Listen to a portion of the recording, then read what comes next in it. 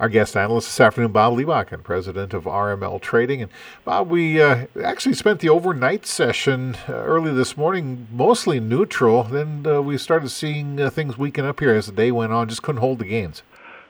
Yeah, part of it is weather related to the winter wheat. Of course, some concern there how dry it is and how cold it's going to get and lack of snow cover. So Kansas City wheat here has had the best performance on the upside after the recent low. And Chicago also had run along with it, made a new recent high, but we couldn't do anything with it here today, and we backed off. It looks like we're going to be down about 6 in Chicago, Kansas up 1. Minneapolis kind of tagging along both directions there. It was higher earlier, and we backed off down a nickel. Basis levels in the spring wheat is very good, in some areas even plus over the futures.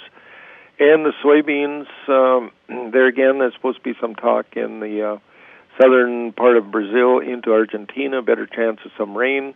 Exports this week were deemed kind of so-so, little disappointing on all three of the grains, and that probably weighed on the market a little bit too. Corn had a good day up yesterday along with the wheat market. We gave back a couple pennies. There again, some talk of our exports being extremely slow, but then maybe 30-40% of the Ukraine corn crop is still in the field, which is kind of hard to believe.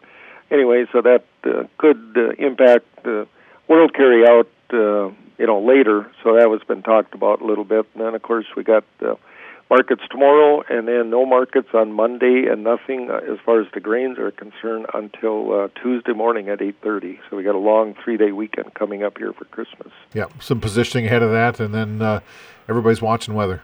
Yep, exactly. How about livestock? What happened there?